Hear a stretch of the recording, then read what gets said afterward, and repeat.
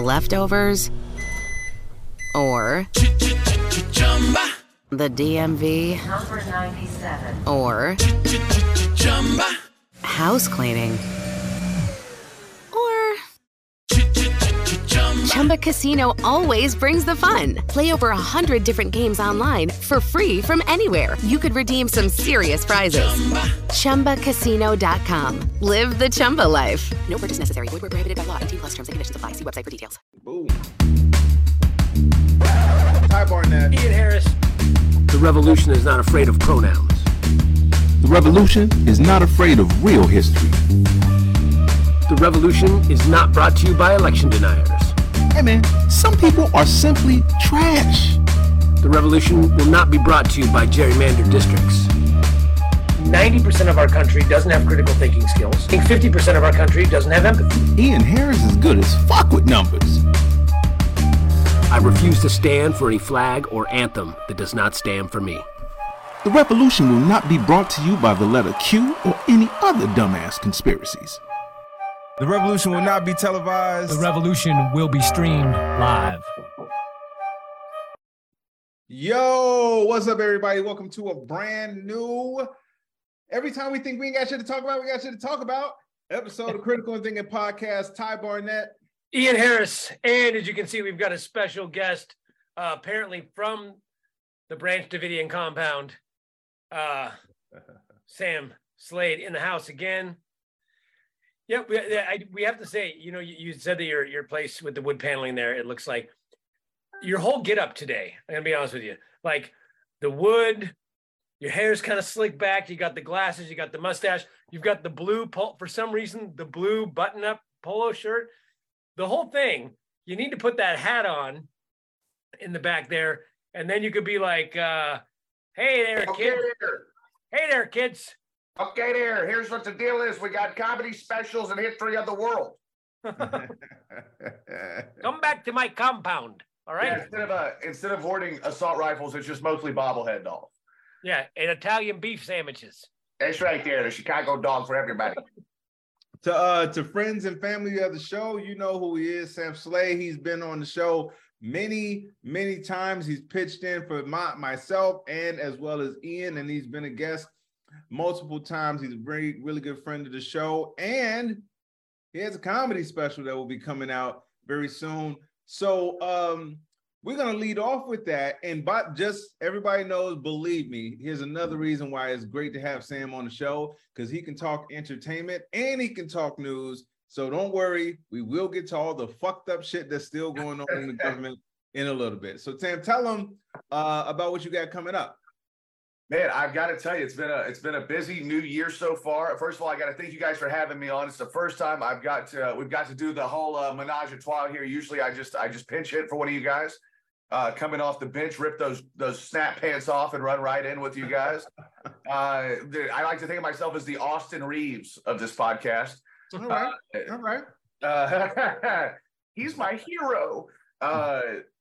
I just wrapped Walker season 3. Still the best hair on CW. I want to make that clear. I don't care what Jared Padalecki has to say about it. And then I've got Love and Death comes out on HBO April 27th, starring Lizzie Olsen and Jesse Plemons. I play Assistant District Attorney Bill Schultz, and I'm part of the worst legal team in history who well, I don't want to spoil it, but somebody's on trial for axe murder, and someone gets off for axe murder. So I'm getting ready for not this Sunday, but next Sunday, the Sunday after the Oscars. Once we all get rid of our little children or tar hangover, I'm doing my first ever comedy album at this really cool theater in New Braunfels, Texas, just a little north of, it's kind of a midway point between San Antonio and Austin. Don't get lost. You'll end up at Leatherface's place. But it's at Silver. Is that the name of the special? No, just kidding. He's producing.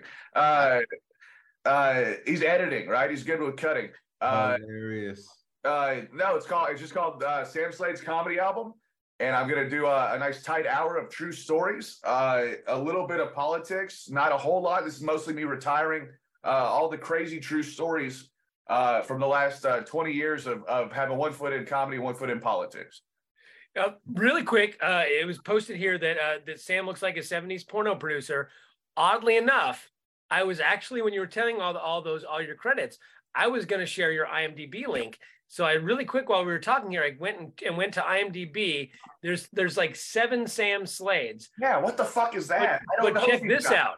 Check this out. Sam Slade 1 stars in a porn called Hung Lads Butt Slamming Monster Cocks. Well, I can assure you, I did not get a call back for Hung Lads Monster Cocks. So if you look on IMDb for that stuff, I think that's the other Sam Slade. Although the porno look might, I don't know, you might confuse people. It might be. I'll usually have to play the cuck in the film, I guess, just based on physical attributes.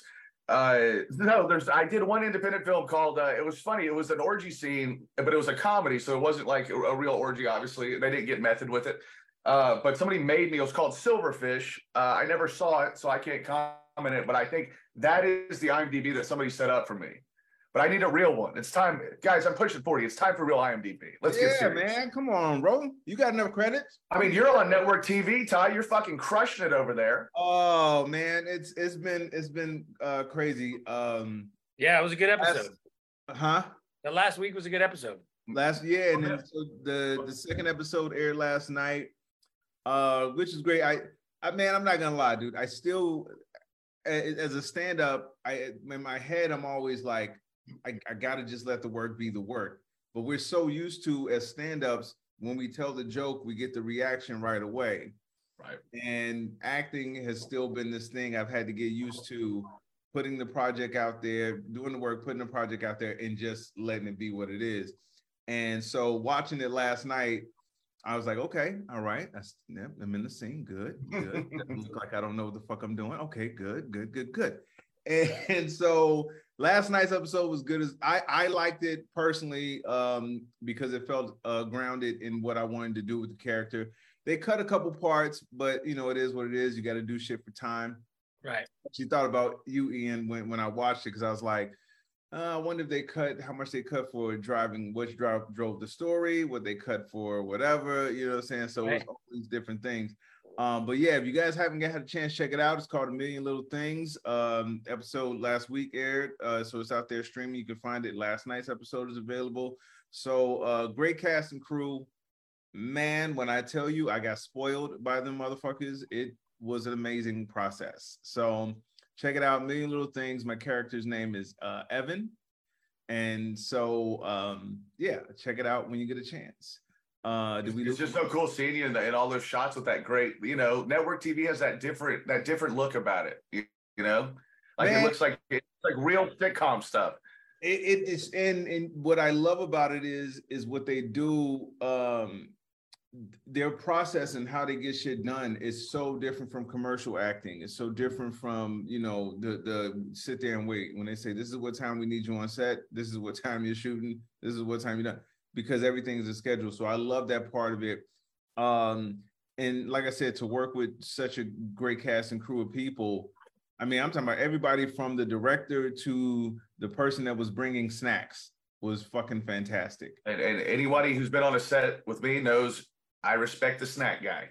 That's it. Oh my God. Let me tell you something. I've been doing this for I don't know how many years, and I still get excited by free food. Talking about getting spoiled on a set. I did the HBO thing, and I had like 3 weeks or something on set straight. And I get home, and Tara Brown, who's producing my one of the producers on my little album, and the co-host of Weirdos at Home that we're hoping to get back up and running. With the first Monday, I'm not going back to the HBO set. She's like, "Hey, I'm running out the door, run some errands. Let me know, you know, if just heads up if anything's going on." And I'm like, "Babe, could you bring me a cheesesteak?" And she was like, who do you think you are? I know, man. It's hard. It is hard not to get used to. Like, yeah, I will take a cappuccino. Sure. I will. I do feel like a cappuccino. Well, you know you're getting spoiled, Ty, when you turn to like stylists or costume people out of cockiness, going like, "Could you grab me a double espresso?" And they're like, "No, I'm trying to make you look presentable." That's all. That's not my job, sir. To everybody who just joined us, by the way, thank you to everybody that has joined us. Tam, Curtis, Zen, Chuck, what up, Chuck? How you feeling, man?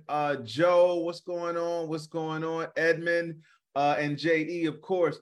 We're talking to Sam Slade, friend of the show, friend in general. He's talking about his comedy special that he has coming up. Also, the other projects that he has going on. So we'll come back to your special in a little bit. And I'm assuming we'll get Ian back in a little bit. But let's jump into, let's stay in the vein of comedy specials. You know, of course, we would be remiss if we did not talk about Chris Rock's special, Selective Outrage. Have you seen it? I have seen it. I watched it live.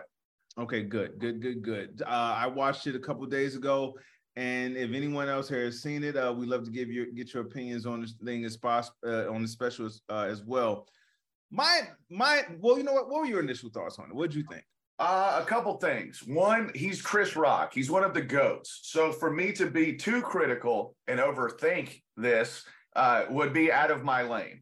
I would not be qualified to really get on his ass like some people have. I loved the way he handled the Will Smith deal, and I loved the kind of the pre-show, the pre-game thing. That was a lot of fun with Arsenio and Dana and David Spade and all those guys. It was almost like the video they did for Kobe when he retired, of everybody at the beginning, all these A-list celebrities basically being like, we're team Chris Rock. We're not rolling with Will Smith. From Woody Harrelson, like in his bathroom, he looked like he was in front of a shower curtain, to McConaughey on a full studio set, everybody in between. I loved that opening. The white Doc Martens kind of threw me off. But I know the whole look. I love the Prince necklace as a man who wears flamboyant jewelry himself. You know what? We're going to put a pin in that Doc Martens thing, because I got to research this, because I don't want to speak on it without knowing. But a friend of mine told me yesterday that there is white supremacy tied to white Doc Martens. No. Again, I'm just telling you what. So but we'll talk about that. I can tell you all about that stuff if you want. Okay, cool. No, I don't know where. I have no idea what happened to my internet. It just shut down in the middle of nowhere. So. We good. Don't worry about it. We just literally started talking about Chris Rock special. Sam gave his opinion on it. Here's my thing, and this is what we have to do as entertainers, as people, fans as well. We can't compare original works to what someone does down the road. There will never be another Bring the Pain. That's done. That right. Day is gone. That ship has sailed. Just like there will never be another Killing Them Softly. That doesn't mean that Dave Chappelle isn't still funny as fuck. It doesn't mean that Chris Rock isn't still funny as fuck. This special, I felt, was a grown man talking about his personal shit that was going on with him. This is Chris Rock's last two specials have been very, very, very personal. And he talks about some general stuff, but he puts such a personal spin on them. And I'll tell you honestly, I did not fall over laughing. It wasn't like, oh my God, this shit is the funniest thing. No, it wasn't that. But it wasn't bad. It was just like, right. Oh, okay, all right, cool. I like that. I see where he's going with that. That was funny. All right, good. The Will Smith stuff, to me, I know a lot of people tuned in really just for the Will Smith stuff. And I felt like he touched on it in a way that you would expect a comedian who was still really hurt by what happened to do. He said, hey man, yeah, everybody saw what the fuck happened. Does it hurt? It still hurts, but let me tell you why it hurts. Him and Will Smith were friends. They were all cool at some point. And he broke down so many different elements to that situation that you couldn't help but look at it and be like, damn, okay. But no, it wasn't like, you know how we do, Ian, when we talk about laughs per minute or laughs per second, whatever. It's not that, but it's still not bad. Go ahead, man. Your opinion? Well, I think the one thing that threw me is that I saw a couple people, our friend Corey, who mentioned that Dave Chappelle started out with a conservative leaning comedy special. And I saw all these conservative, a lot of the guys that I just can't stand on Facebook that are trolls that are always like, free speech, why can't I say the N-word? You know, they were like, this first 10 minutes is fire. And they're like, the rest of it sucked, but the first 10 minutes was fire. And I was like, wow, what did Chris Rock go in there and be like, kill black people, let's murder the Jews? Like, what did he do? Like, that made these white Republicans so happy. And then I watched it and I realized people don't actually pay attention. I already knew this, but people don't pay attention to what somebody's actually saying. all those, and here's the thing, if you're a conservative and you think those first 10 minutes were conservative, then you are not paying attention to what the fuck liberals are saying. Now, look, if you're a liberal and you think that was conservative, you're not paying attention to what the majority of liberals are saying. Political correctness. So what the right keeps calling woke is some extreme version of political correctness. But every comedian I know is liberal. Every good one. I've never met I really maybe met one conservative funny person ever. But Dennis Miller. Well, Dennis Miller was my favorite comic until he became conservative. Then he's not. I just don't find him funny anymore. Right. That being said, I think that people think because he said woke, but then he described what he meant by woke. Yeah. He goes, I don't mean woke as racist, douchebag, blah, blah, blah, blah, blah. I don't remember what he said, but he goes, if you mean woke is political correct out of control, yes. But guess what, assholes? Everybody I know is against that. Even it's only a very small fringe of really left people that are like, you can't say that. That words are assault. There's a very small group of people that say that. The majority of people on the left, the majority of comedians, the majority of Democrats, the majority of people in the center are like, hey, let's be nice. If somebody wants to be called they, call them they. We're not trying to be mean and go, no, you're a he. But we're also not over here going, those words are hurtful and that's assault. There's very few people doing that. And the thing is, all these guys on the right nowadays are like, all you liberals, you're this extreme woke, and everyone's that way. Anyone that's left of Hitler is woke. And they're like, and their version of that is not, well, that person wants to be called they, let's call them they. There's like, why can't I say the N-word? I want to be able to call them whatever I want. And it's like, there's no fucking nuance. And I'm watching this going, because I'm like, Chris Rock is a conservative. He executive produced Kamau Bell's special or his TV show. As far as I know, he's pretty left. He's like centerish left. But all he did is he went after political correctness. Right. Well, duh. We all go after political correctness. I've been, Ty, I've had people want to fight me after. I wish they would have done it on stage. So I'm obviously not woke. People are always upset about what I say. It's just a matter of who I'm upsetting. Am I upsetting the Christian right wing, or am I upsetting there's always people you're going to upset. And this idea that he did something that was like right-wing anti-woke for 10 minutes is nonsense, because he immediately then goes, but you idiots who think I'm talking to you now are idiots, and you're the dumbest lying motherfuckers on the planet. And I don't know how anybody watched that and walked. First off, if you said the first 10 minutes were great and the rest sucked, I know what you're thinking. I can see where there was a period where it lost me, because I'm not really big into basketball and certain things like that. So there was a few topical things that I was like, I don't really pay attention to what he's talking about here. So it's not that it's not funny. I just don't get the references or whatever. And that's fine. But all that first 20, 30 minutes of like, the selective outrage, that's not a right left thing. It really isn't. Most people I know don't like selective outrage. And by the way, right wingers, you are the worst at selective outrage. That's what I'm saying. They did not get the reference that they are the worst at selective outrage. They didn't get that. It's weird that the conservatives didn't understand that. Sam, so where would you put it, in as someone that, especially someone that's getting ready to do a special now? Because my thought process, I looked at it in two different ways. I looked at it from a comedian standpoint, and I try to look at it as a fan standpoint as well, because, I was a fan of Chris Rock before I was officially a professional comedian, if I'm not mistaken. Yes. So I looked at it like, how would I write these jokes?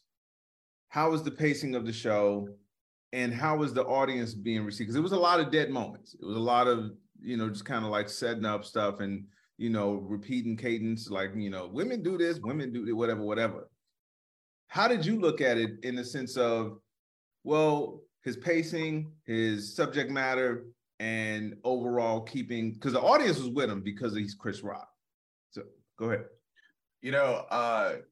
First, I just have to say, Ian Harris coming in hot over here like a sexy John Heilemann after a BLM March after party, man. That's for you. No, I don't think it was my favorite Rock special.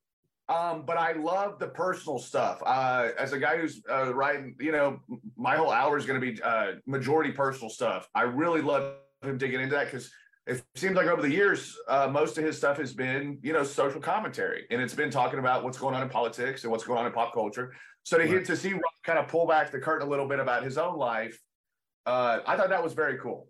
I thought that was really cool. It's a thing Chappelle really doesn't do a lot at all. But again, it's so daunting to get too critical about it because it's a guy that, made you want to get up and try that first open mic, but you could obviously tell in the room, it's fucking killing the whole time. And people are on the edge of the seat hanging on every word. And some of that might be because he's so litigious about waiting until he's ready to do another special. It's not like Bill Burr where you get a Chris Rock special every year. By the way, I hate that because you get a bunch of half-baked ass specials, in my opinion. Right. And, those guys, I mean, it's impressive. You pump them out, but what, do you want quantity or do you want quality at the end of the day? Right. So the other thing that people were talking about that was cool. I'll say it's cool, but also I've done it twice and Ty's done it. We've done it too, but everyone was like, wow, it was unedited. It was one set. Like he fucked up his joke and he just kept going. He actually said, oh, I messed that joke up.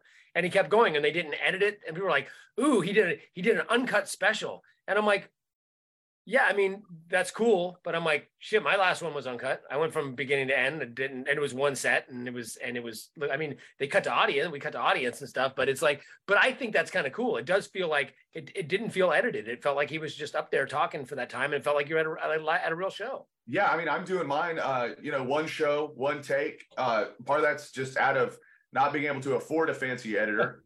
But I've got a great production team from the guys from Sharper Visuals here in town. It's a guy named Jamal Fielder, who's he went to UT, really talented young guy. So we're just going to do it all one take. And I imagine I'll probably fuck something up at some point.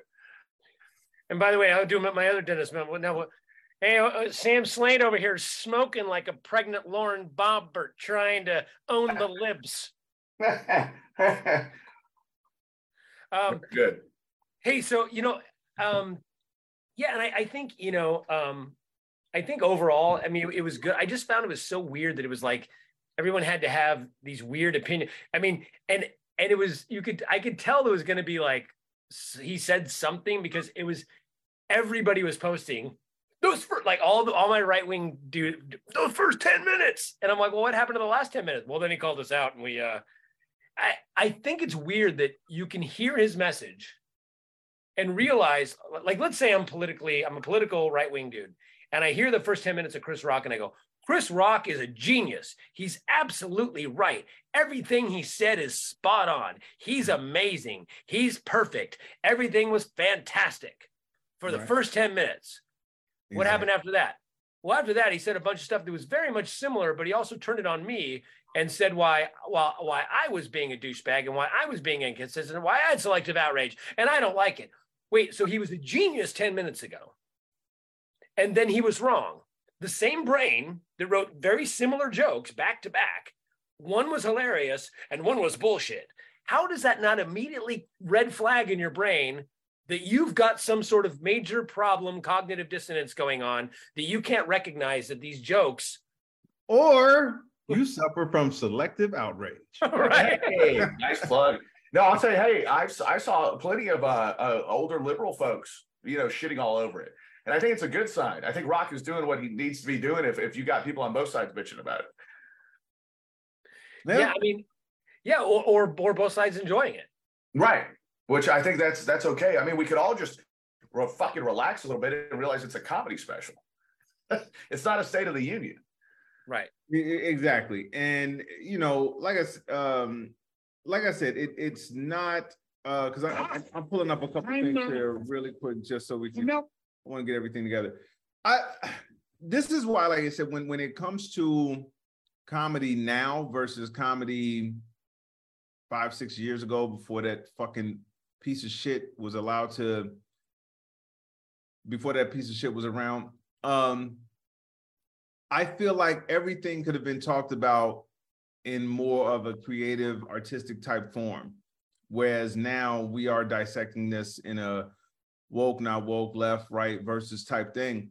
And you're not going to be able to look at it through the same lens anymore, because anything he says that, you know, offends liberals is going to be this, and he says anything that offends conservatives is going to be another thing.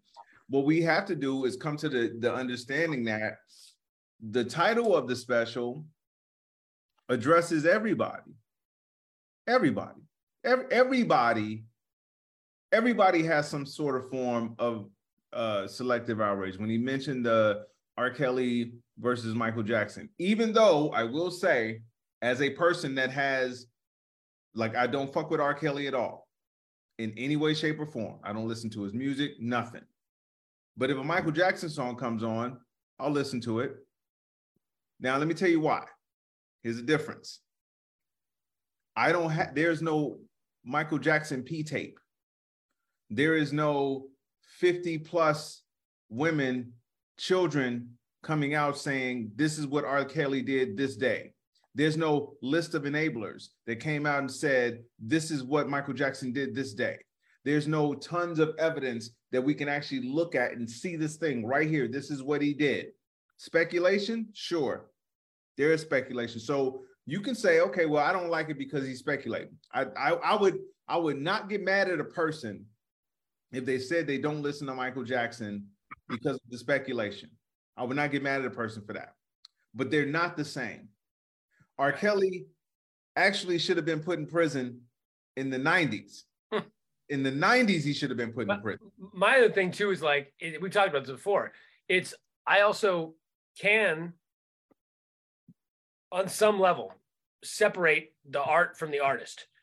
I don't think there's a brilliant artist out there in the last 1,000 years that probably had a lot of shitty stuff in the skeletons in the closet, right? You look back at probably every famous painter, from Van Gogh to Gauguin to Monet. They probably all did horrible shit that we'd be appalled at. It doesn't change their art. I can still appreciate their art. You know, Bill Cosby, I can still appreciate what Bill Cosby was as a comic. I can hate the man and I can think that he's a shitty person and all that sort of stuff. But I won't patronize them anymore. Right. I won't deny that Bill Cosby was good at what he did. If a Bill Cosby thing comes on, if I already own an old record and I want to listen to an old bit, I really don't feel that weird about it. I don't feel like I'm molesting those girls when I'm listening to the record. If I'm putting money in Bill Cosby's pocket now, if Bill Cosby comes out with a new movie, I'm not going to go see it. If R. Kelly comes out with a new album, I ain't going to buy it. If it comes on the radio, I'm not going to turn the radio off necessarily. But if you're like, oh, it grosses me out too much, I have no problem with that. Are you giving back those concert tickets? Didn't you say you're getting ready to go? Yeah. But actually, R. Kelly is in a he's going to be doing a concert in prison, so we're going, and it's Bill Cosby's opening. Exactly. I mean, you talk about artists, you know, across the board. You know, if they were normal people and well adjusted, the art wouldn't be great. It's just that little thing, right? Like, for example, Tara and I were talking about the other day, this Jonathan Majors guy who is now about to just take over Hollywood. I mean, Kane, Creed, he's now going to play Dennis Rodman, which I cannot wait to see. He carries around the same mug to every interview. The same mug to every interview. Okay, I turned to Tara and I was like, that's a sign there's something up about this dude. That he carries his own mug, whether it's Good Morning America, whether it's Jimmy Fallon, whether it's, whatever, Late Night Show, Kimmel, he's got this one mug he's attached to. And everybody asks about it. He tells this wonderful, wonderful, heartfelt story about his mom giving him like this uplifting speech. There's still something that, like, to me, that's a red flag that, like, this dude is. I don't know, man. I'm a very superstitious dude when it comes to certain things. There are things that I'm like, if it's worked a certain way, hey man, look, you just said this dude's gonna take over Hollywood. If he started getting them roles after he got that fucking mug, hey man, that's right. Getting if I'm him, I'm getting a chain and I'm putting that fucking mug on the goddamn. Well, just to be, in case you guys don't know the backstory, those people out there, that mug was the first mug that R. Kelly peed in. Hilarious. Hilarious. And he mixed it with a little Michael Jackson Jesus juice. You know, look, I can't talk shit. I mean, last week on Walker, I threw a fit about wearing this necklace because I wasn't playing a Ranger anymore. I'm playing like a disgraced fired Ranger now. So I got to rock the sleazy mustache, and then I insisted on rocking this.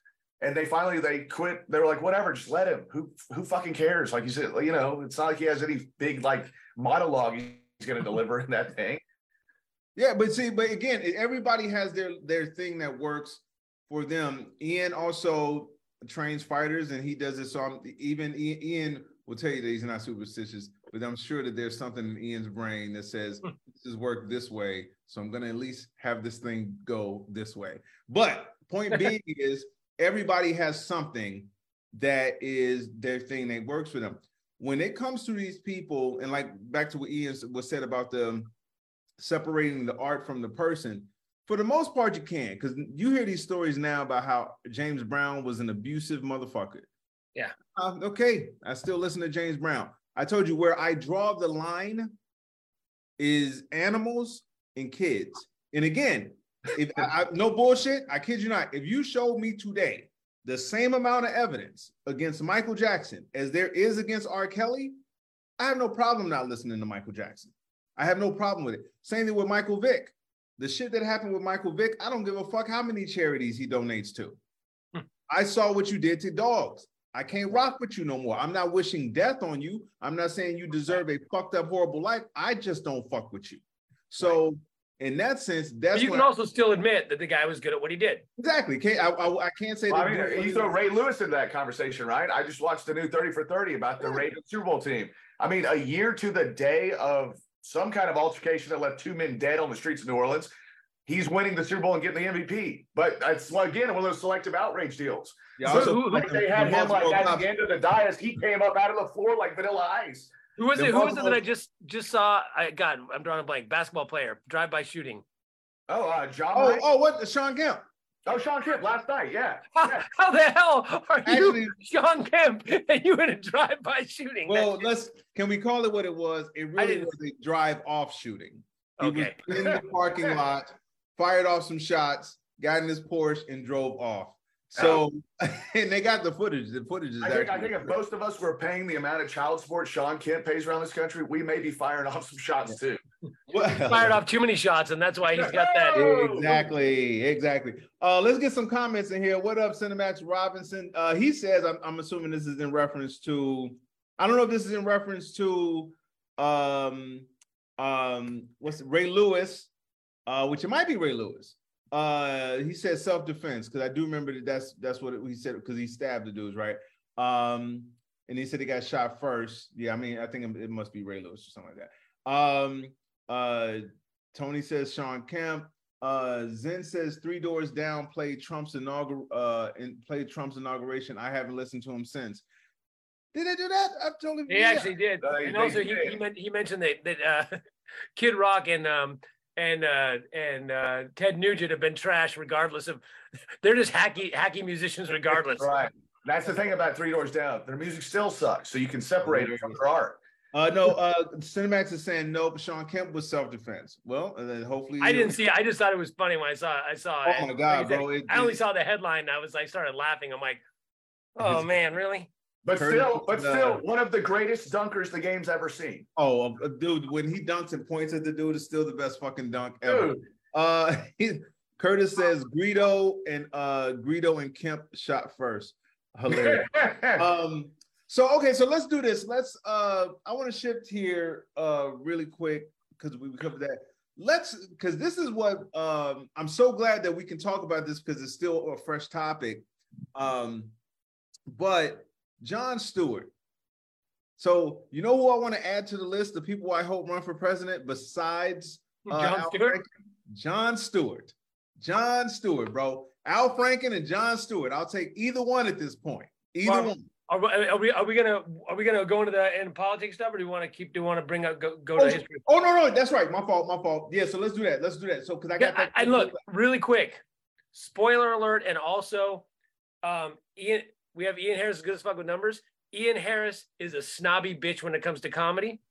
I will admit it. I'm that dude. Everyone knows that dude who's like a musician, and you can bring up any band that has sold more than one album, and they'll be like, ugh, the Beatles, worst musicians ever. And you're like, I only listen to who's that? He's a Tibetan monk who plays a 900-string guitar, and he's the only one in the world, and he's pure.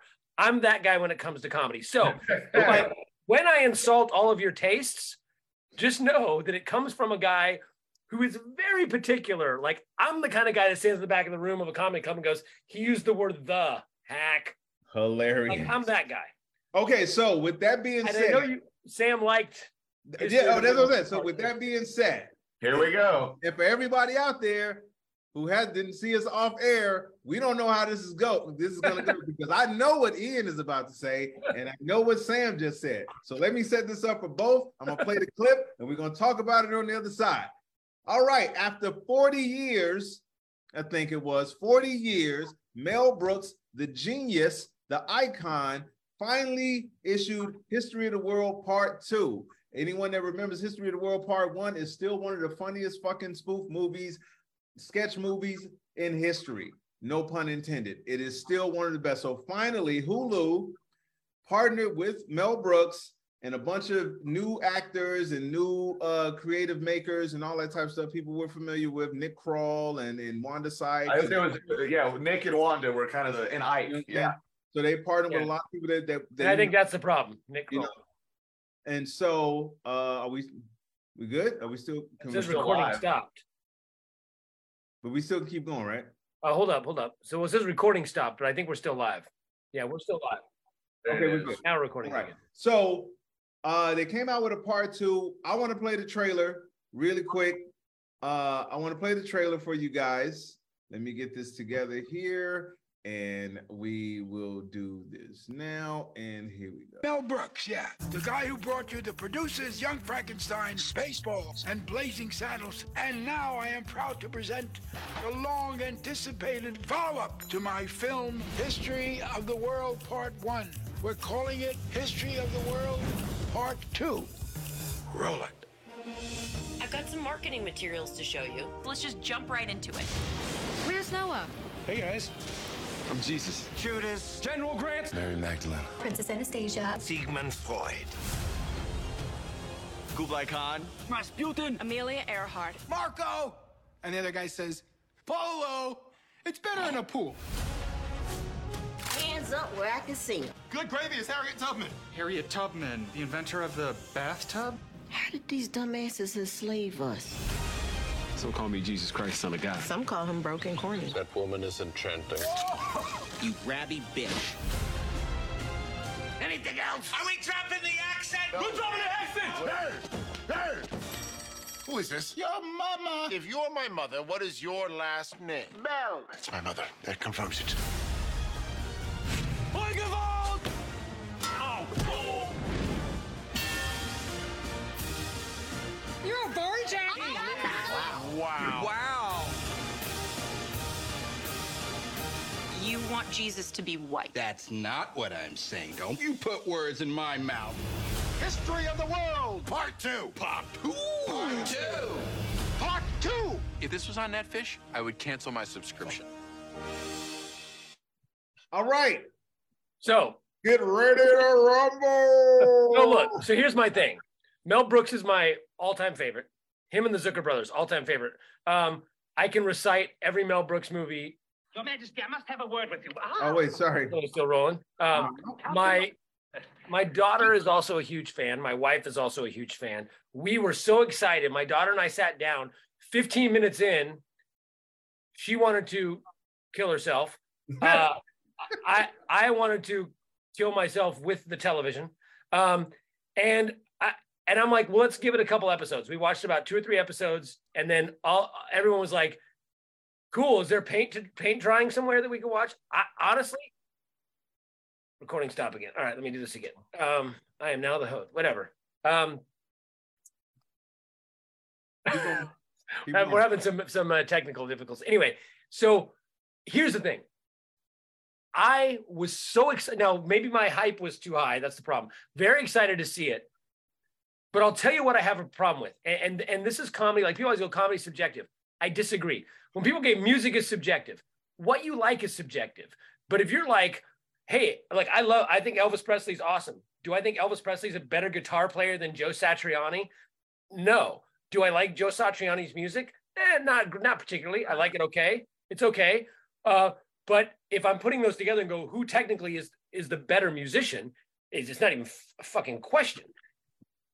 Right. To me, even spoof stuff, breaking the fourth wall, looking at the camera, oh, it's good to be the king. All that sort of stuff is great. I love it. I have no problem with that. I have no problem with stepping outside of reality. I have no problem with every now and then something modern pops in, right? All of a sudden, like at the end of Blazing Saddles, they drive off in a Cadillac and you go, that's silly and it's stupid because they'd already broken the wall and whatever. The thing that I could not stand about this is a couple things. One, nothing was clever. I don't think Mel Brooks wrote any of this. I think that the Nick Kroll guy wrote it because I've seen everything Nick Kroll's done, and everything he does is like his best joke is, why don't I fuck you in the pee hole or whatever. Like that's brilliant writing from Nick Kroll. So I'm watching this going, when's the Mel Brooks stuff coming in?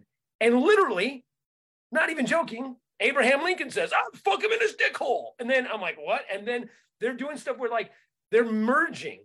Like they're on the Battle of Gettysburg or something, or some battle, and Robert E. Lee comes out, and the news is there interviewing him, and I'm like, why is the news here? And then they go to like the American Revolution, and the girl's got a blog and the internet, and I'm like, every single sketch felt like some 22-year-old executive was like, okay, guys, but no one gets history.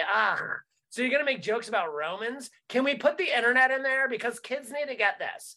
That's what I felt happened because every sketch was like, even the one they just showed, they said they did the funniest one was the Curb Your Judaism. It was cool how they kind of they kind of did a Curb Your Enthusiasm thing, and it was kind of going that route, and you're like, ooh, it's going to be good. Completely let down. And they do stuff like he's taping his Netfish special. So you're going to call it old. It's Netfish, right? Oh, it's funny because it's fish. It's Jesus. It's fishes. But he's taping it.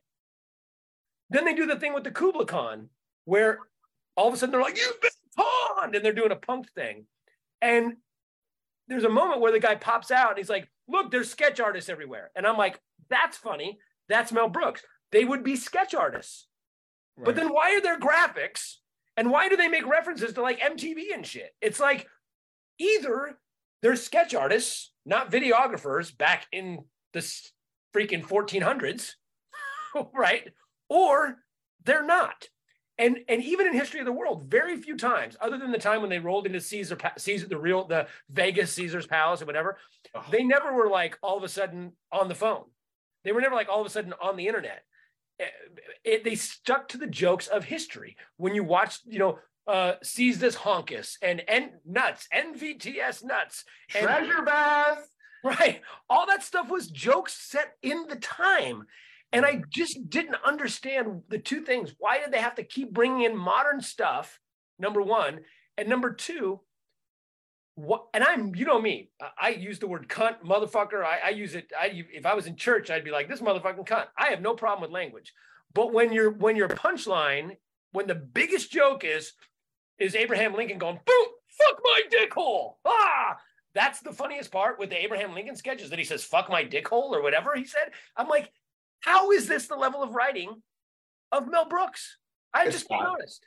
It's not, and I know. Before we got started, I said it's perfect. I like to make a little adjustment to that statement. I finished it this morning. The last two this morning.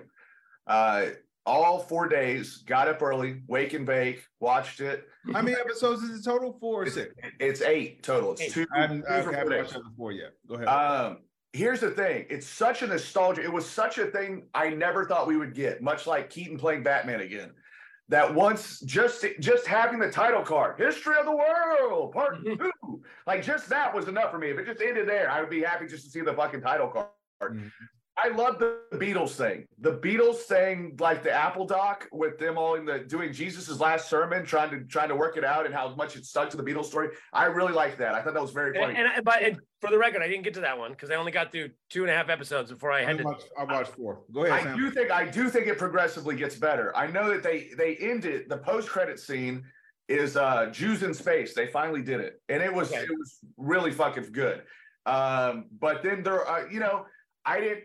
Tara and I were talking about this, and it's kind of that deal where, we're not, Tara's dad's passed away. I'm not close with Bio Man anymore, but it was both of our dad's favorite movies. So it kind of felt like nostalgia. Yeah, and it's a hell of a drug. Nostalgia's the most powerful drug in this country right now. Well, So it brought you back, but no, it doesn't hold up to one. I don't think you could have ever topped one. And like you were saying, half the sketches, they seem like they were written for Kroll's show and were thrown in a file cabinet and they went back and found them. Well, and like a good example of what I'm talking about is like, I had a couple people go, but did they, someone just said here, did they do Juice in Space? And you answered it, right? But I didn't see who said it, but I just saw it scroll by. Same thing, a lot of people were like, did they do Hitler on Ice? No, and they did.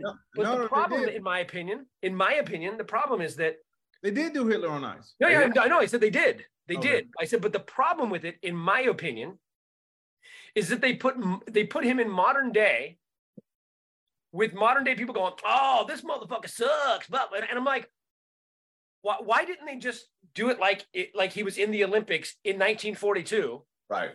And they were like, ooh, the mastery of this thing. He is definitely, and he's falling, and they're like, he's definitely the best one. Like, it would have been funny if they were calling him the master and he was going up against like a black skater who's whooping his ass, but it's the German Olympics, and the Germans are like getting the Jeff Owen thing. Right. Yeah. Like, they could have totally done a thing where the Olympics and beat everybody. Yeah.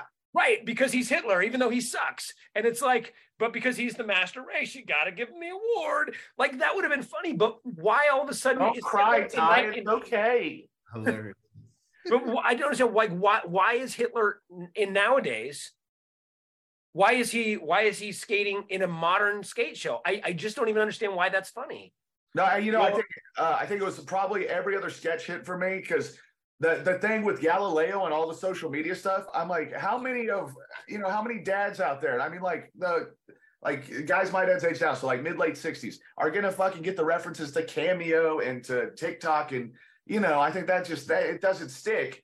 But they end with a Marvelized trailer for a Jesus Christ movie after the church has remodeled Jesus into being a blonde, blue-eyed white guy, shredded white guy.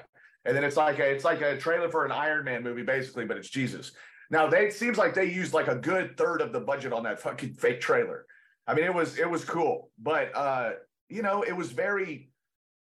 Did you see the one with the guys trying to save Ulysses S. Grant after he's been captured, and they do a comedy show, and the Native American guy of the Union soldiers, like, he did a Foxworthy thing where he goes, "If you live by a river you can't pronounce, you might be a colonizer." And I fucking killed. And then somebody goes, "Go home." And he goes, "I would, but you built Ohio on top of it." And like little stuff like that. So there were moments. Yeah, okay. Because I've only seen 4 episodes, so I'll watch the rest of it probably later on today. I guess my thing was, it's a combination of what both of you guys said. I'm a huge Mel Brooks fan. Like I'm one of those people that's like, look, man, I grew up watching his comedy. I know sometimes even when I write stuff in my head, I think a Mel Brooks kind of timing, like clever words, clever wordplay, all that type of stuff. So that's where my mind goes to sometimes. So I went into it with that, like you said, with that hype of, oh man, this has got to be, and you got modern technology with it. You got some of these fun, because the people in it are not unfunny. Like, they're not unfunny in different projects. Actually Nick Kroll, his characters, like, he's good. He's a decent actor. Oh yeah, he does the characters. Characters are funny. He's a horrible writer, in my opinion. But that's what I mean by, like, when you look at a Wanda Sykes, a JB Smoove in it, the guy that played Abe Lincoln was fucking hysterical. Oh, Jonah from Veep. Yeah. Veep. Fucking Veep is, by the way, Ian still hasn't. I'm still trying to get Ian to watch Veep. Hands down, one of the best fucking political. I mean, hey, like you were saying, Ty, joke per minute, Veep is hard to compete with on joke per minute. Oh yeah. Oh my God. It's bro, Ian, I'm telling you, dude, if you want to kind of wash your brain of what you didn't like from History of the World, watch Veep. And if I hadn't seen all episodes already, I probably would have watched it again. And I love Julia Louis-Dreyfus anyway. So, but Jonah, his character in that is hilarious. That's why I got excited to see him play this. So, to me, I think I went into it with that, hoping that this is going to be better. This is going to be, and it didn't live up to it. Like, I think somebody wrote here, I think it was Cinemax wrote that he had it on in the background and didn't even turn around and pay attention to it. By the way, everybody, let us know what you think of History of the World Part 2. And I also want to respond to Zen, but really quick, I was going to say the one sketch that I thought had so much potential and it started out great was Curb Your Judaism. Oh, yeah. However, I'm just going to tell you, if I were writing that sketch, first off, I would have written it more like Curb Your Enthusiasm. In Curb Your Enthusiasm, what happens every time Larry has something he's doing, some big celebrity, some big event, and he tries to do something to get more out of it, or he tries to do something to cut a corner, or to bring a guest, or to do something, and then he does something to do that, and it pisses somebody off. So in order to unpiss them off, he does something dumber that pisses everybody off, and he ends up not getting invited to the thing, or he ends up getting invited, and all the people that he pissed off are there, who he told he wasn't actually going, and they're like, "What are you doing here?" And it's bump, ba-da, ba-da, ba-da. And I'm like, why didn't they start? They started this whole thing with, they already went to the Last Supper. They could have started that with, hey man, I'm going to this Last Supper thing. It's going to be great. And it's Judas, right? And they could have made it to where Judas wasn't the betrayer, but he was Larry, right? And he fucked up and he was like, I'm going to this thing. I really want to impress Jesus. What should I do? Yeah, and what should I bring? goes, Do I bring do I bring like a cheese and cracker thing or what? Right, bring the Last Supper. There's so much pressure. Yeah, I was thinking about bringing some shrimp. Yeah, I don't think that's good. And then he's like, hey man, well, I got this guy. He's got to hook me up with these 50 silver. If I give him 50 silver pieces, and then they come and he gives them the 50 silver pieces, and blah blah. And then they get to the thing and they find out that guy was a betrayer. And he goes, I didn't know that I was giving the 50 silver pieces to that. That's not what I meant.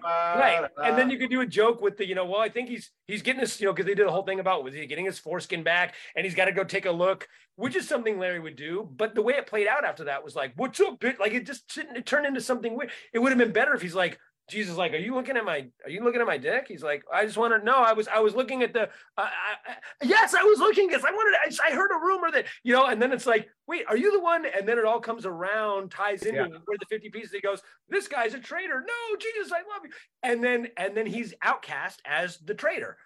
That would have been amazing. And it would have told the Bible. He wanted them to run through the tape because they kind of bailed on, they started some of these bits, and then you're going like, oh fuck yeah, punch the throttle on this deal, let's go, like, hit it. And then they would kind of like trail off into it and kind of take a right turn where you're going, wait, what? We're almost there.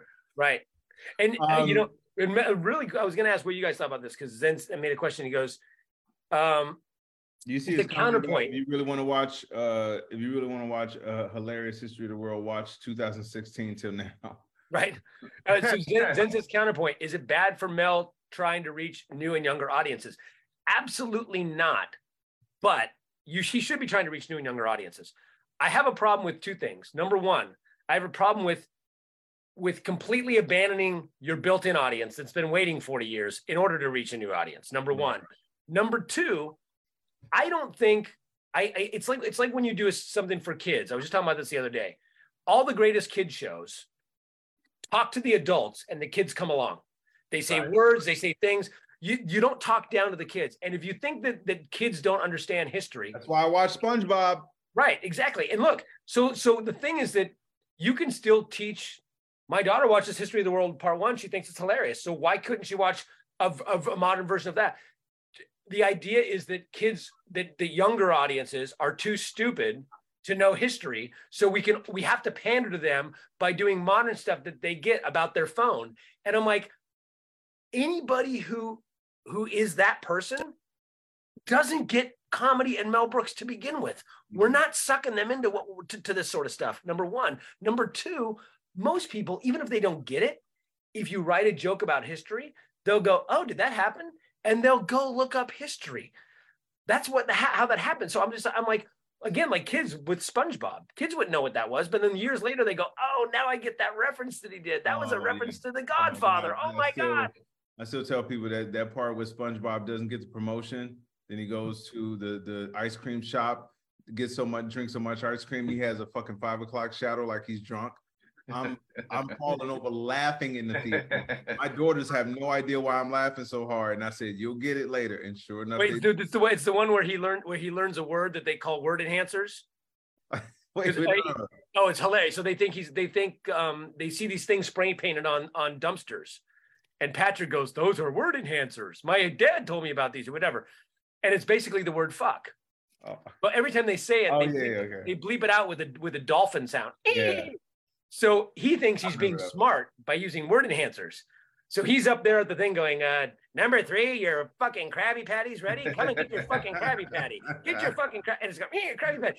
And there's at one point, there's these people in the back, and this guy in the back goes, I don't get it. He's a funny kid. Why's he got to work blue? Oh, that's right. I do remember that. Yeah. That's yes. I remember that line specifically. I was like, oh, fucking hilarious. Hey, even Tom Kenny, SpongeBob himself, worked on History of the World Part 2. Really? Yeah, I saw his name in the credits. I guess he did a voice of something. Oh, but yeah. later on, after the episodes you guys haven't gotten to, I thought there was a really funny sketch where Nick Kroll plays this like sleazy East Coast, like it's a commercial, almost like a late night commercial, but he's a guy selling disgraced, removed statues of dictators throughout history. So they come and they'll remove for you, and then they'll resell them. So like the big get was the Saddam statue when it fell over in Iraq, and that was like their special going out of business sale. It was that was a funny one. They showed, I even got a Robert E. Lee's. Like if the horse's legs are up, you get half off. Hilarious. Okay, you guys, because I want to make sure we get to this other topic here, because we do talk about the world, the real world. Seeing how we are talking about the history of the world, let's talk about Let's talk about the real world. History, So real history. Let's go into, I want to start by playing my new favorite clip, and again, I might put this on my ringtone. So this is Jon Stewart doing what Jon Stewart does, man. Hold up, let's see here. Here we go. Guns in the country. We had an increase in gun deaths. Talking about the militia and the state. By the way, just for clarity's sake. That uses that very specific affirmative language, shall not be. Well, it's also the one right that uses the phrase well-regulated. Correct, when it's talking about the militia and the state. By the way, just for clarity's sake. Yeah. I'm not against the Second Amendment. I don't want to ban guns. But you're saying more guns makes us more safe. Yes. So when we got 400 million guns in the country, we had an increase and gun deaths went up. So when exactly does this curve hit that takes it down? Would 1 billion guns do it? Let's just run those numbers, 400 million, 50,000. You're talking about less than a fraction of not even 1%, of 100th of a percent. But it goes up, not down. So your argument is backwards. But if you want, okay, so let's come up with a solution. Okay, so one of the issues, a contributing factor, again, I believe it's the individual that is the problem. So your solution to that is give them more guns. So I'm saying that because people are the problem, we need to look at the problems that those people are facing and how do we address it. But you've removed the ability for the state to do that. No, because you're... If you don't have background checks and you don't have registration and permitting, how do you know who has a problem in terms of the people who you're giving a gun to? Do you want to talk about the background checks first, or do you want to talk about solutions first? I want to talk about what you're doing is you're bringing chaos to order. That's your subjective opinion, that it's bringing chaos to order. It's not my subjective opinion. We have 50,000 gun-related deaths. That's not a subjective opinion. Okay, so that's dead people. Experience the Oscars live. I have to play the rest of this. I want you guys to see this because it's very important. Sorry. So in the past, when I was younger, I dealt with a lot of body image issues. You people are getting free ads on our damn podcast. That's where I get the Sorry. You want to say I'm a Second Amendment purist and I'm making it safer. You're not. You're making it more chaotic. And that's not a matter of opinion. That's the truth. That is a matter of opinion, John. But why take away their tools? Because certain of their tools that they're using would be infringements upon the people's right to keep and bear arms, upon their constitutional rights, upon due process, upon other things. That registering is an infringement? Yes. Okay. Is voting a right? It's a right for citizens, yes. I thought about do you have to do anything to do it? Yes. What do you have to do? It depends on the state. What do you have to do? Sometimes you have to be at least 18 years old. What do you have to do? And in some places you have to have a government-issued ID. What do you have to? You have to be on the voter rolls? Register. You have to register. So you have to register to a right. Is that an infringement? Does the right to voting say shall not be infringed? Oh, so this is just a semantic argument now. No, it's not. You believe voting rights can be infringed because it doesn't say specifically shall not be infringed. Is it an infringement upon a 17-year-old's right to vote, since they don't have that right to vote? No. Oh, it's not an infringement on them? No, absolutely not. Why not? Because you're the one making the argument, not me. I'm saying even rights have responsibilities, and that within those responsibilities are responsibilities and order. Otherwise, it's chaotic. I'll go you one further. You want to ban drag show readings to children. To minors, yes. Why? Why? What are you protecting? Why can we prohibit children from voting, those under 18 from voting? Why are you but banning? Also that? Is that free speech? Are you infringing on that performer's free speech? They can continue to exercise their free speech, just not in front of a child. Why? Because the government does have a responsibility to protect. I'm sorry? The government does have a responsibility in certain instances to What's protect the children. leading cause of death amongst children in this country? And I'm going to give you a hint. It's not drag show readings to children. Correct, yes. So what is it? I'm presuming you're going to say it's firearms. No, I'm not going to say it like it's an opinion. That's what it is. It's firearms. More than cancer, more than car accidents. And what you're telling me is you don't mind infringing free speech to protect children from this amorphous thing that you think of. But when it comes to children that have died, you don't give a flying fuck to that, because that shall not be infringed. All right, That I had to hypocrisy, play that whole thing, you guys, just because I wanted to. I needed people to understand something. Let me tell you why I love that clip and I hate it at the same time. I'll tell you why I love it, because it's Jon Stewart laying the verbal smack down on a dude. And man, if that dude could, if someone was allowed to press charges for the fucking verbal beatdown they got, it would be that guy. It would be. By the way, who was that clown? I don't even know. They all look the same. I had his name. I forgot, but I forgot the state he's from. Totally forgot. He's a state senator from either like Oklahoma or Nebraska or somewhere. I think it's Oklahoma, maybe Oklahoma. So I love the fact that Jon Stewart, because again, they always keep the same dumbfounded Carson Tucker look on their face when they're like, they always do the same look when they're caught up. The thing I don't like about it is that it's Jon Stewart doing this, and not all of the fucking media people that aren't Fox News or OWN or fucking Newsmax. Every single person that is not right-wing leaning should be going in on these motherfuckers that exact same way. So when I watched that clip, I'm like, dude, the first thought in my head was, finally, a motherfucker going at these bitches like they should be. And then the next thought was, I'll watch a fucking person on CNN. The only person I'll give credit to is Stephanie Rule. Stephanie Rule is, she don't fuck She's around. Bad. She's bad. And this is my impression of Stephanie Rule. Yeah. So yeah, talk yourself into a deeper hole, dipshit. Exactly. So I'm gonna say this, and I want to get you guys' thoughts on the clip.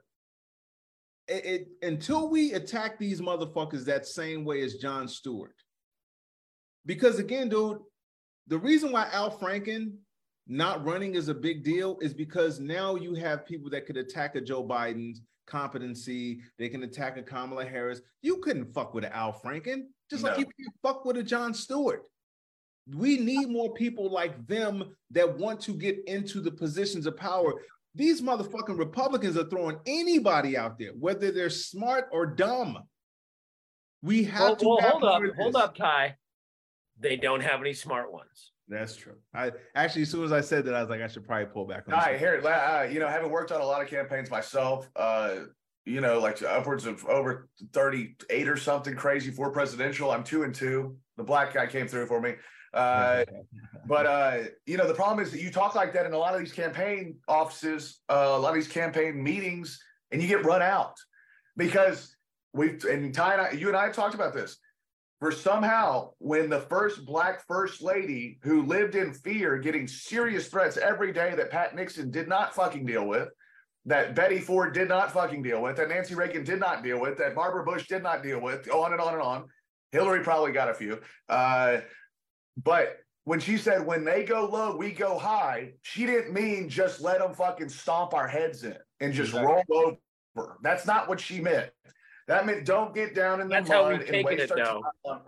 Right. So these young campaign kids, I mean, I was there in the Julian Castro office in 2019. Thank God everybody in that primary dropped out and they just said, Joe, just save the world, please. Just come on. Because you know that it's a serious endorsement when power-hungry people, 19 or 20 of them go, hey, let's be real. This is over my fucking head. We're going to have to get Joe for this. Yeah. It's really, really discouraging, and it's really led me to be, the state I live in, it's the easiest state in the country to get a gun. It's the hardest state in the country to get a voter ID card, voter registration card. So that's not infringed. Oh, right. Here we go. Not be infringed. Right. While Greg Abbott talks about, shipping Mexicans all across the country, and, we have a attorney general under indictment every other year. It seems like he's getting indicted for something else. He's got his crazy James Bond henchman wonky eye. I mean, you can see on paper these people are cronies, but the left is so beaten down, especially in my state, because they feel like, I don't know. I'd like to go volunteer. I'd like to make phone calls or knock doors, but these guys are so uberly progressively playing it safe. They're not ready to kick any ass. They're not ready to throw any punches because what they're worried about is not upsetting people. Well, what's upsetting to people is when they don't have health care, when they don't have good jobs, when the schools are dangerous. I mean, this shit isn't rocket science. But my point is, what I don't understand how long it's going to take for them to realize that, look, Trump got liberals. Trump got Obama voters. After Trump was impeached twice and lost, I'm seeing people that they were like my atheist friends that were, I thought, liberal or whatever. I see these guys that are so far right now. I have friends who 2 years ago have pictures, 3 years ago have pictures on their Facebook. We're at me and my wife and my gay friend are at the Pride rally. And now those same guys are using the N-word and calling me faggot and stuff like that. And I'm like, how did that happen? These were liberal people or whatever.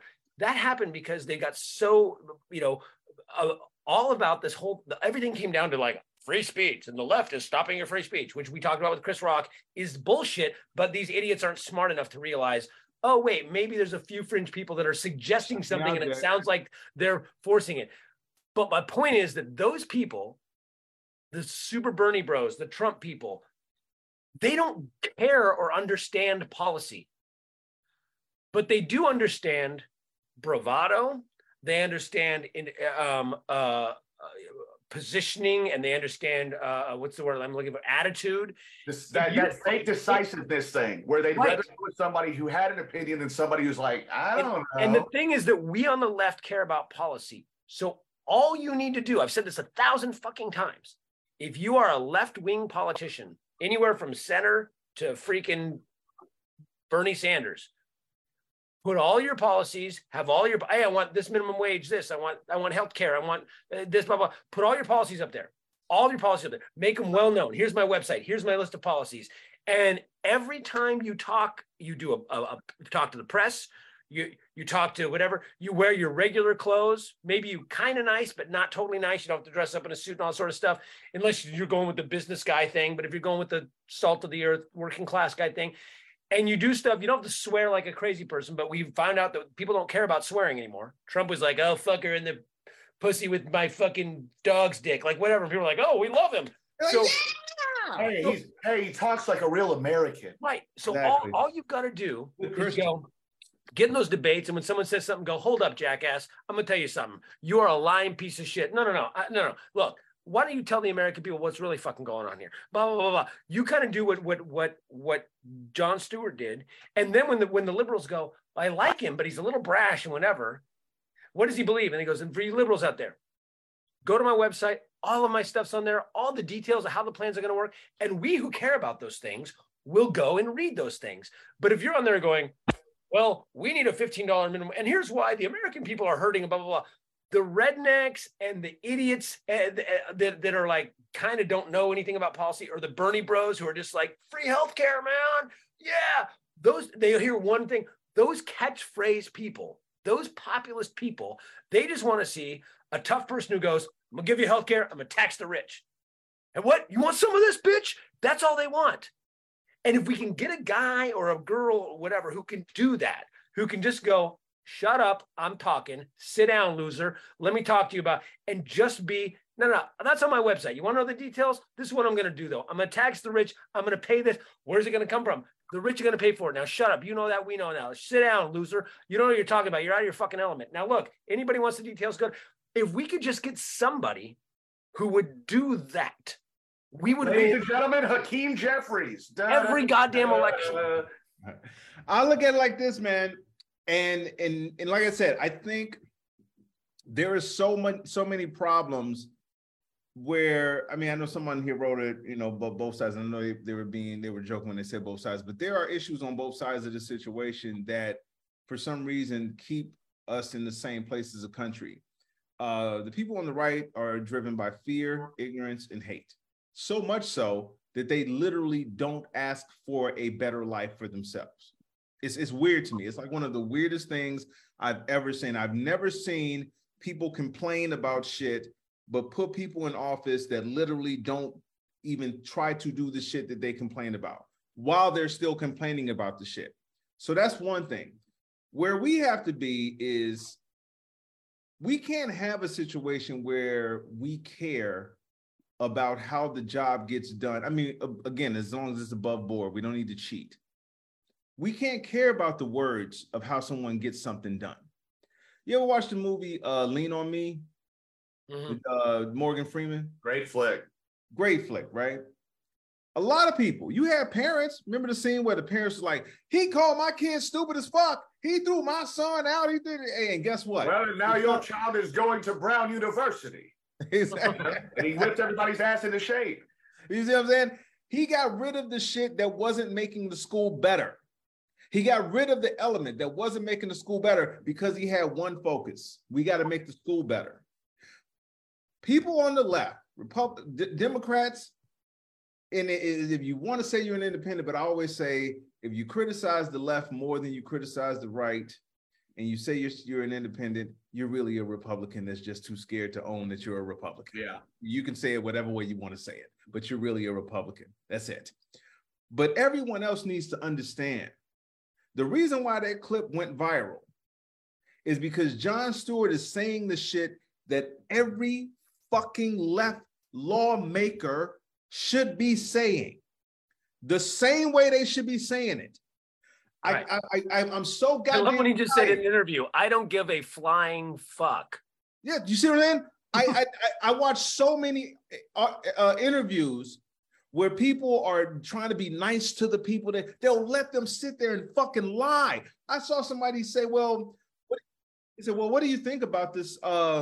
About the fact that they asked this guy, a Republican, asked him, said, well, what do you think about the Republicans, the Fox News having to admit that they lied about this?" And this motherfucker, without missing a beat, says, "Well, I mean, yeah, anyway, I mean, but you got to look at it. It happens on both sides with the thing." No, it doesn't. No, but here's the thing. We know it doesn't. But when the person said it, he keeps going, and I'm waiting for the person to stop them and say, "Well, no, it doesn't happen on both sides." Well, and the only thing they did was say, "Well, I mean, blatantly lying." It's just like, no, look at it like this. You know, you got the Hunter Biden laptop, and I'm like, I had to pause the TV. Like, did you just let this motherfucker compare a private citizen's laptop that has nothing to do with the fact that an entire network, from the top of the network to the people who talk to the fucking millions of people, literally had to admit that they fucking lie in court about the shit that has gotten people killed, that has tried to tear up democracy, that they are still lying about? Did you just let this motherfucker continue to say what the fuck he say and then say, "All right, thanks for coming on the show. We'll be right back"? This is why shit happens. And then here's the commercial from Pfizer. You see what I'm saying? Because listen, let me tell you what Republicans are really good at. They're, and I hate giving them credit for anything, but they're really, really, really good And eating that Trump ass. Oh, I'm sorry. I'm sorry, Tom. They're really good at keeping the same tone when they're lying. Yeah. It's the same steady thing. We talked about that last week. Yeah. It's sociopathic behavior. Yeah. Psychotic behavior. There's something wrong with their brains. Exactly. If you go back and look at this dude's face, Jon Stewart is saying he is laying, the dude keeps the same look like. I also think if you got inside of his head, all you would hear is either hilarious, or you'd hear yummy, yummy, yummy. I got love in my tongue. So I think at some point, man, and this is I say if you're not calling it out, you want the chaos, right? Well, a couple people had asked here too. Joe had asked. She goes, I asked my hubby and a male friend, do you guys really talk like talking about earlier comments?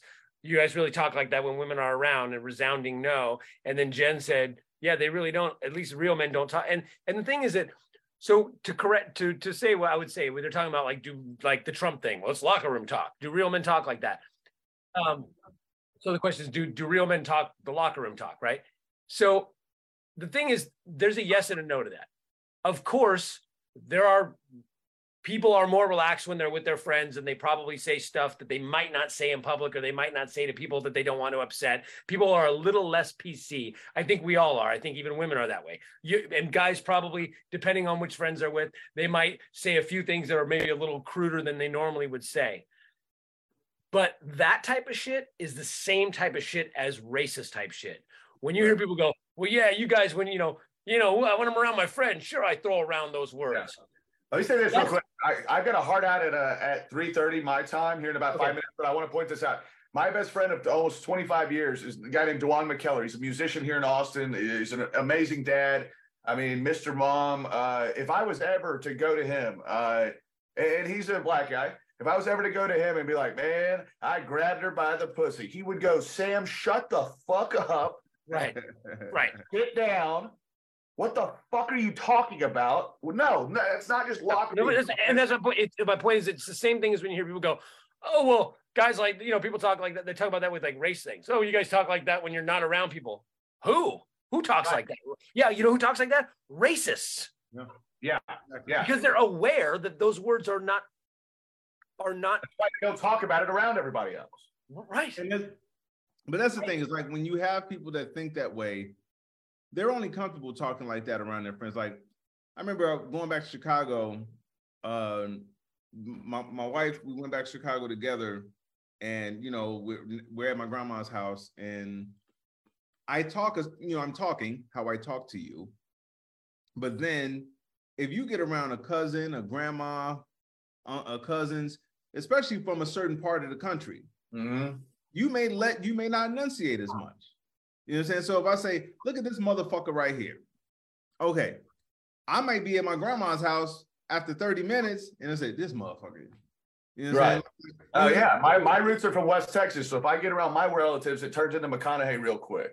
You see what I'm saying? Or all of a sudden I come back to Austin, people are like, why are you talking like that? Exactly. Like, well, we went out this weekend. Boy, we had a good old time. You see what I'm saying? So, but that's a lot different than people saying like I don't, and I said this last week on the show, bro. I have never written a joke where the punchline has to be kike, fag, lesbo, or any other chink, any other kind of derogatory word. Because I don't need to write that. But at some point, I think the 7 dirty words, the Carlin thing, that was cool, and holy shit, we're saying these words on TV or whatever. Somehow that got mistaken into crossing over into like racist and bigoted words.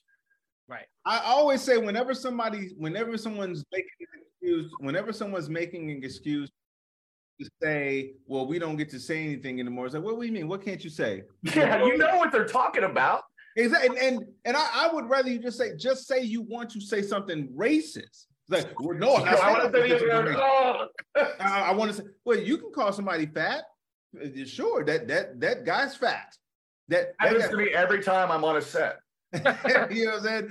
But guys, go get the fat guy and tell him to take off the necklace. All right, you guys, listen. We got to get ready. That's a nice call back from That's a good callback from That was great. Nice right there. By the way, congratulations on Mitch McConnell. He fell and almost died. Almost though. So sorry, America. And I hope people go, that's mean spirited. Don't wish that on anybody. Fuck that guy. Sorry. It's funny. And right on cue, JE says empathy. Yeah. There's a period where your actions have wrung all the empathy I have for you out. And Mitch McConnell, you're one of those people that I wouldn't push him down the stairs. But if my dog got off its leash and accidentally knocked him down the stairs, I'd just be like, "Hey, I wouldn't stop him from falling." All right, you guys, we got to get ready to wrap this up. I want to thank our very special guest, Sam Slade, for joining us today. Tell them again about what things you got coming up, bro. You can catch me on Walker on the CW. We just wrapped season 3. New episodes come out Thursday. Of course, tonight, because the CW, it will be a rerun. So that makes a lot of sense. But we'll be back next week with a new episode. Love and Death. I'm very excited about that limited series. Comes out April 27th on HBO Max. Also, if you're anywhere in Central Texas, March 19th, Silver Spoon Theater, New Braunfels, come out. I'm taping my first ever stand-up album. It's going to be a hell of a party. Come out. Tickets are only $10. You get them at silverspoon.com. And that's it, guys. Thank you so much for having me on, man. Let me be the Austin Reeves of Critical and Thinking. Oh, of course, man. I want to thank everybody that tuned in today. You know how I feel about you guys. You know how we feel about you all. Roxanne, Zen, Joe, Carrie, J.E. as usual, Cinemax, Robinson, Curtis, Chuck. Oh my God, we had a lot today. Joe, Tammy, Tam, man, y'all Edmund, Curtis, y'all was with us today, man. Hey, new people too. And real quick, we didn't get to this topic. We'll talk about it. We'll talk about it next time, but I wanted to just kind of circle back really quick before we go. I want you guys to take a look at this. If you want to talk about selective outrage, I gotta run real quick, guys. I'll catch up with you guys, okay? Take care, man. Thanks for having me on, guys. You guys are the shit. If you want to go look at a little selective outrage, go do yourself a favor and look at how the Republicans are reacting to this Chinese TikTok thing. And the Chinese, what they're saying, you guys got to check this out. We'll talk about it next week. Okay. They're saying that we need to shut down TikTok and regulate TikTok because TikTok is owned by the Chinese government or regulated by the Chinese government, and they're putting out content that is divisive to Americans, political content with an agenda to divide Americans, and we must do something about it. Last week, they said about Twitter and Elon Musk, hey guys, we know he's got a political agenda and he's out to divide Americans through his social media, but we can't regulate it. It's a private business. So we have to decide which social media. Look, either we regulate them both or we regulate none of them, and we can have that discussion. But you can't say China bad, Elon good. What's the difference? Oh, Elon's your guy, and he's dividing them for your purposes, so it's okay. And then because the FBI comes in and they go, hold up, we can't do this. This is propaganda. You can't put that up here. We got to check in this. The FBI did their little thing. The FBI is coming in. A week later, the FBI needs to do something about TikTok. Oh, bro, we're talking about the same people that when people on the black side say, well, we need to defund the police, whether you like the term or not, they're like, what? You want to get rid of cops? Oh, look at how these people are anti-law. You can't be anti-law. How dare you be anti-law? Now you say with Trump and Republicans, you know what? I don't think we really need the FBI or the CIA. I think we need to defund them. We need to get rid of them. I'm anti that law. So anyway, it's bananas. But selective outrage. It is selective outrage, period. So, all right, you guys, we gotta get ready to bounce. You know what to do. You know when to check us out. Ian. That's the name of this title, Selective Outrage. The title of this episode will be Selective Outrage, Paul. All right, guys, every Thursday at noon Pacific time on Facebook.com/critical and thinking. Please let people know. I'm going to share the page right now. Get people to like this page, get on the page, check out the page, and then you can watch and download our iPod, our podcasts on anything like iTunes, any of those podcast purveyors, iTunes, Stitcher, Google Play, all that. So every Monday night, download the podcast, like, share, subscribe, and go to the Facebook.com/critical and thinking, where all the videos live. You can watch them forever. All in there. Go back and watch all the old episodes if you want. We'll see you guys later. We're super late. Thank you, Paul, for doing this while at Disneyland. That's why we were having some issues. And oh shit, I didn't know that. No, Yeah, I think that's what he said he was. He was something like that. Anyway. Thank you, bro. Have a great one, guys. Critical Thinking Podcast, Ty Barnett. Ian Harris. We'll see you guys. Peace. Leftovers or the DMV Number 97 or house cleaning or Chumba Casino always brings the fun. Play over 100 different games online for free from anywhere. You could redeem some serious prizes. ChumbaCasino.com. Live the Chumba life. No purchase necessary. Void where prohibited by law. 18+ terms and conditions apply. See website for details.